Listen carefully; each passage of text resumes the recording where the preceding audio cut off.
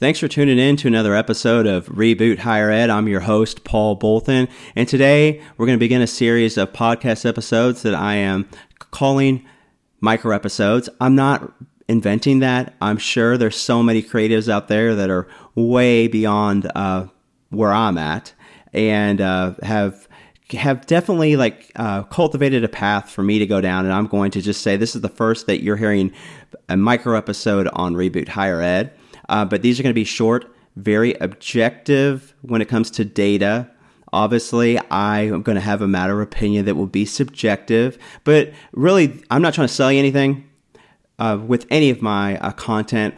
All I'm ever going to try to do on these podcast episodes and this platform is to sell you intangible things that you can take back and work with others in administration at your institution to begin having some conversations that are around data, that are around some very objective things that are changing that we have to begin having discussions about that might conflict historically what we've done and might conflict specific relationships that you have within your university and some of the different departments you work with as a matter of a difference of opinion on how and what's important and next steps to take. So today we're going to jump right into the birth rate decline.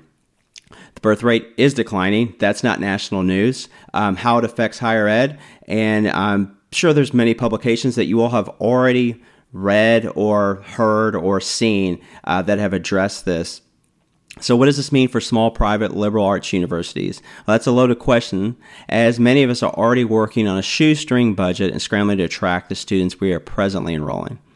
So again, we're going to look at this through an objective lens and look at some solutions, address some key data points, current state, future state, next steps. So you can't look at, or you haven't probably read anything that has to do with the birth rate decline and how it affects higher ed without the name Nathan Graw coming up.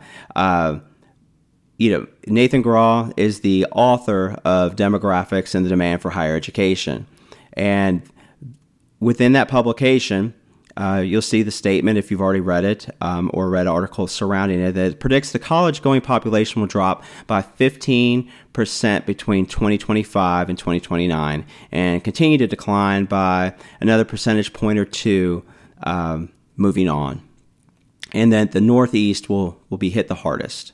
So how did we get there? What was that decline? It was the number of kids born from 2008 to 2011, and that decline it fell quickly. So fast forward that 18 years to 2026, and we see that less kids will be at the college going age, thus making again some things that are out of our control at the university of how that's going to happen. You can't go back in time, but more importantly, how are we going to adjust, and what are some of the steps that we're going to take?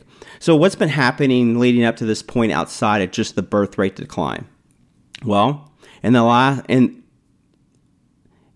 10 years, ending in 2016, college tuition and fees rose 63%. So that's 3 times the rate of everything else tracked by the Consumer Price Index, and that data comes from the U.S. Bureau of Labor Statistics.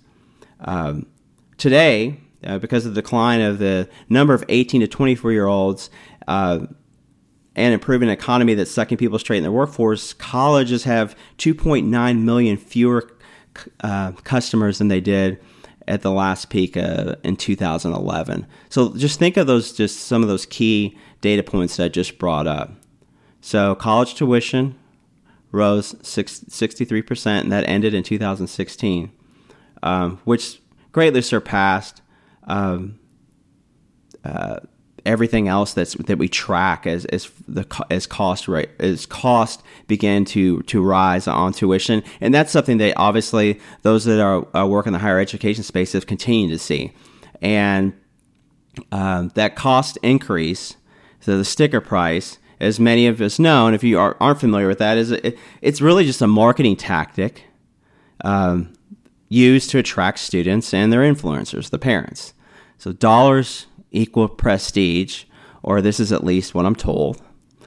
And this marketing tactics, days are probably numbered or over, as we see, as the cost is the number one barrier, for many not to even look into the value of the education provides, or not even get to that point, as the cost is the barrier that doesn't have them even take the next steps to see what educational opportunities are provided at your institution.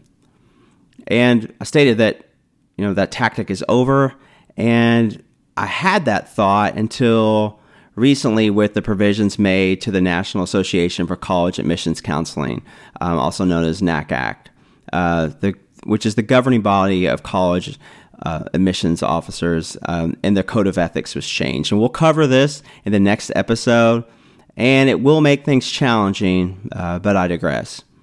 So we have to become entrepreneurials. Administrators need to think of the value justifying whatever cost is associated with education pathway. For the private institutions, our product needs to meet the demand, and this will be very difficult. Why? Well, let's face it. Our offerings at times meet our demand, but not our prospective students' demand. And the latter isn't going to be an overnight fix, but we need to start. And I think we're on the same page with our evaluation of our current state needing a makeover to survive 2025 and so on. So here's the thought. Let's focus on the customer needs, the student. We know the value of our education, but are we telling it in a narrative that allows transparency of the path? Budgets might be tight, that's very true, but are they tight in the right areas? Do students come to your university for campus life, the four-year experience, if you will, or are you the education pathway to a career, and your traditional student personas align more with some of your professional students? What's your base? Again, what's your base? Own it and own the market share. You can see who you attract by just diving into your student database or just walking around campus. You can see who you don't attract or lose in your institution's data. We have many answers all around us. Let me ask the question. Are we in the business of changing lives, graduating leaders into the world, challenging status quo, or are we about ourselves? We aren't in the position to make mistakes, and these have to be very calculated moves. So let's start that discussion. Today, somebody you're talking to, you can begin having that discussion. Are these things that we're talking about at our university, are we meeting about this? Are we addressing this? What are our moves? If you don't work in the enrollment space, you can still ask questions, right? How are we getting others involved? We tend to operate sometimes as independent contractors across campus. I don't work in that department, or I don't do this, or I don't do that. For us that work at the small, private, liberal arts colleges, if we're not working together, we will fail. You can't have an admissions discussion without financial aid. You can't have a financial aid and admissions discussion without academic advising and academic support. You can't have all those discussions without also talking to faculty. You can't do all that stuff in a vacuum and expect to rise up. All those discussions that you're having, if they're not shared with your board of trustees and university leadership, then nothing will ever get done. Nothing's ever plugged into the strategic plan, or the strategic plan doesn't line up with what we're seeing in the landscaping. Maybe the strategic plan of your university was begun development 2 or 3 years ago, and it's published, but things change. Things change. Or maybe it doesn't drill down to exactly what needs to happen and what needs to change. There are many different reasons why we will not be successful. But I know one reason that can move us to success, and that is to begin challenging what our historic pathway, or historically what we've done. Because historically what we've done has got us to a specific point, and that could be success depending on how you measure it, but it's not going to be the way that things are going to be done in the future. The way that higher education business is going to be done in the future has to be able to pivot, move, and adjust quickly. And right now we have many dated models that are out there. So it's going to be difficult because you're not going to be able to read about like success that's happened already, because a lot of these practices and changes and implementations are happening in real time to get ahead of the curve. So you got a lot of work to do. I've got a lot of work to do. I think, though, if we begin to communicate on these successes and on how we are able to work better with our student base, not just enrolling them, but also retaining them and graduating them, if we can communicate that and share it, and then you can be open-minded at your university to let other people to the table that maybe haven't been involved in the past in these solutions, I think success is going to be the result. So thanks for tuning in today to another episode of Reboot Higher Ed, and have a great rest of your day. Next episode, we'll be focusing on some of the changes that I just referenced earlier to NACAC, and that is going to play a role in some of the future meetings and decisions you're going to have to make as things are going to be more challenging due to some changes that were made through the Department of Justice and NACAC. So tune in again soon for that episode, and thanks for tuning in to today's episode. Have a great day.